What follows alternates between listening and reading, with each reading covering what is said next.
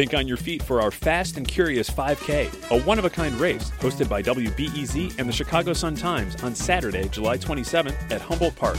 More info and early bird registration at wbez.org/events. This is Tony Whitt from Chicago, and this WBEZ podcast is made possible with the support of listeners like me. Send WBEZ some love by making a donation online at wbez.org. And thanks. What is going to be? When? Where?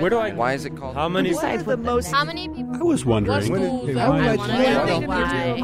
are we going to get our... What is the... What?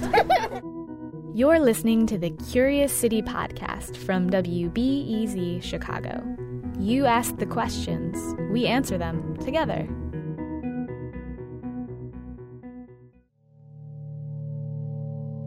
The University of Chicago has a special, if that's the right word for it, place in nuclear history.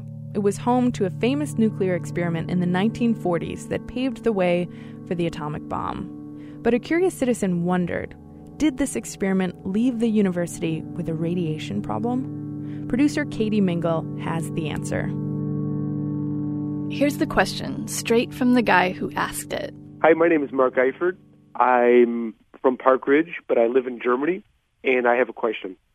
The first controlled nuclear reaction took place under University of Chicago's Stagg Field, and I'm wondering if that site is still radioactive. Now, to really unpack this question, it's helpful to know the full backstory, and it's a good story. So let's start back at World War II. American scientists were running experiments to help win the war, and some of that work was done in Chicago. To help tell the story, I found a Pulitzer Prize-winning historian who wrote the book about this. I'm Richard Rhodes.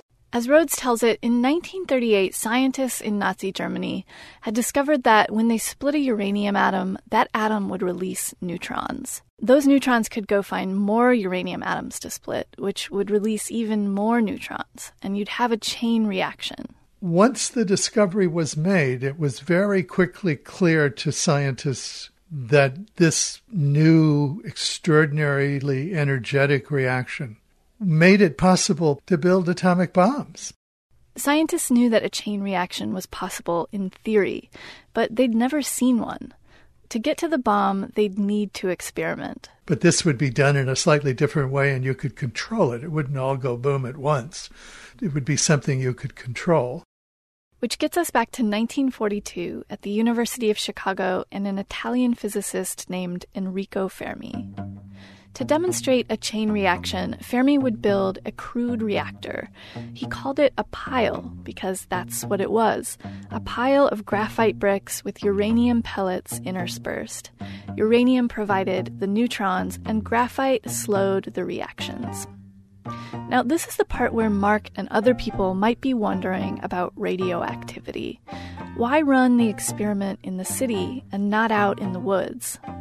Well, they tried, but workers went on strike at that location, so they moved the pile to the next best location, underground on the university campus. Squash courts, double squash courts. And as Rhodes explains, it wasn't actually that crazy, because they'd already been practicing in the squash courts with smaller piles. The final full-scale machine was not starting from scratch. The odds of there being some totally different response out of these materials when they went the final step were very small. On the other hand, nature is full of surprises. Rhodes says Fermi's team didn't think there'd be a surprise, as in an explosion.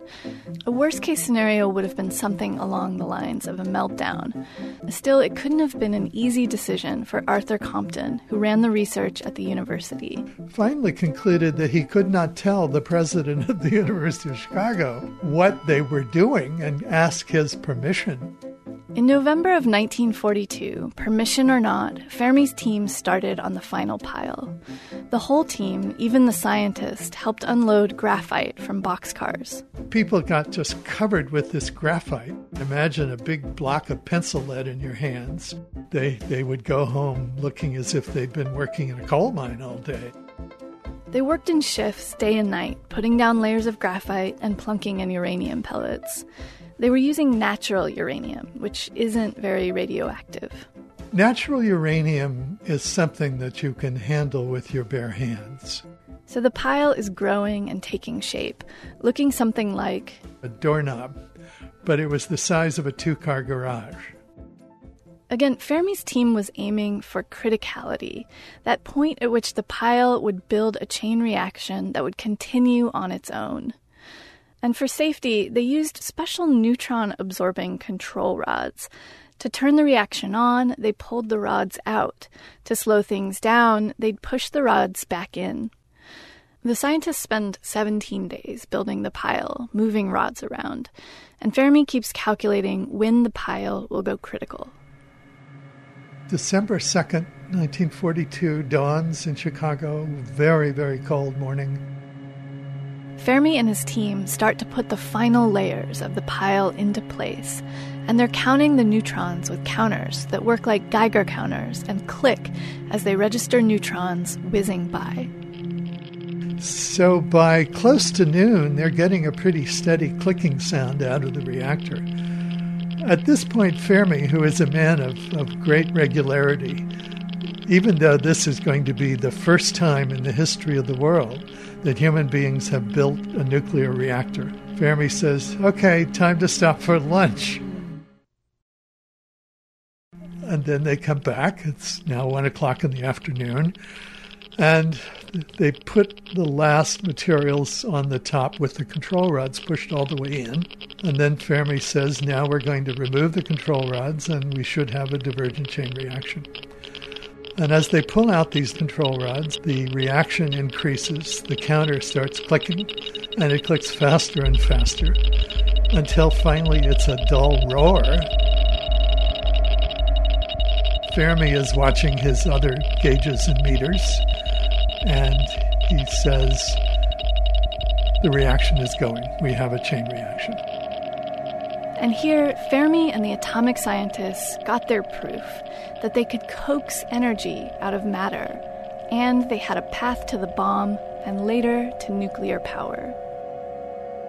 Rhodes tells us that Fermi let the reaction run like this for 15 minutes.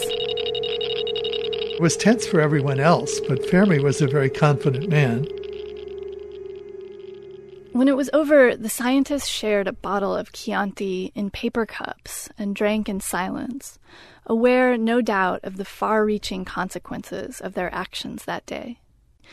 As for Mark's question about radioactivity, the reactor would only have been emitting radiation during those 15 minutes that Fermi let the reaction run on. The amount of radioactivity was extremely small. It's faded away long ago. There really was very little risk, and I must say most of these scientists lived to ripe old ages despite their exposures to low levels of radiation in the course of their work. Just to be sure, though, I went with the University of Chicago's radiation safety officer to a place just above the former site of Fermi's pile. A memorial is there now and a library. We took a reading on a Geiger counter, and sure enough, it read 0.02 millirems per hour. No abnormal radioactivity. For WBEZ's Curious City, I'm Katie Mingle.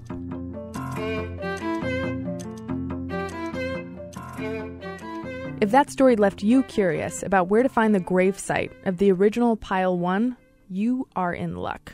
We have a map that'll help guide you there. It's over on wbez.org/CuriousCity. If you live in Chicago or are here to visit, we promise it's quite a profound off-road adventure.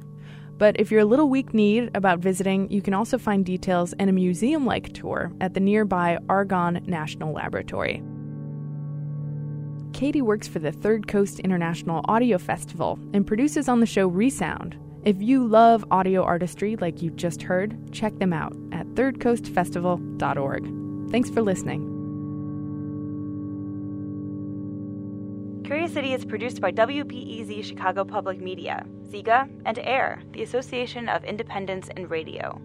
Our senior producer is Jennifer Brandel. Sean Ali edits the series, and Logan Jaffe is our multimedia producer.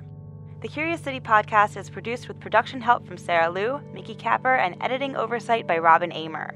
You can subscribe to our podcast in iTunes or listen to our back catalog in SoundCloud. You can also like us on Facebook and follow us on Twitter at WBEZ Curious City.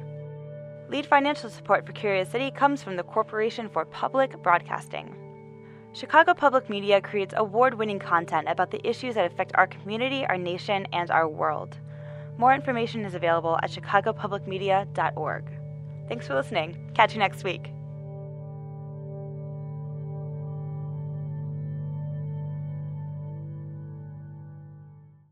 Thanks for listening to the news live on WBEZ and NPR. The WBEZ stream sounds great in the kitchen on your smart speaker and anywhere on the WBEZ app. Listen every day. Hi, it's Terry Gross, the host of Fresh Air. We bring you in-depth, long-form interviews with actors, directors, musicians, authors, journalists, and more. Listen to our Peabody Award-winning Fresh Air podcast from WHYY and NPR.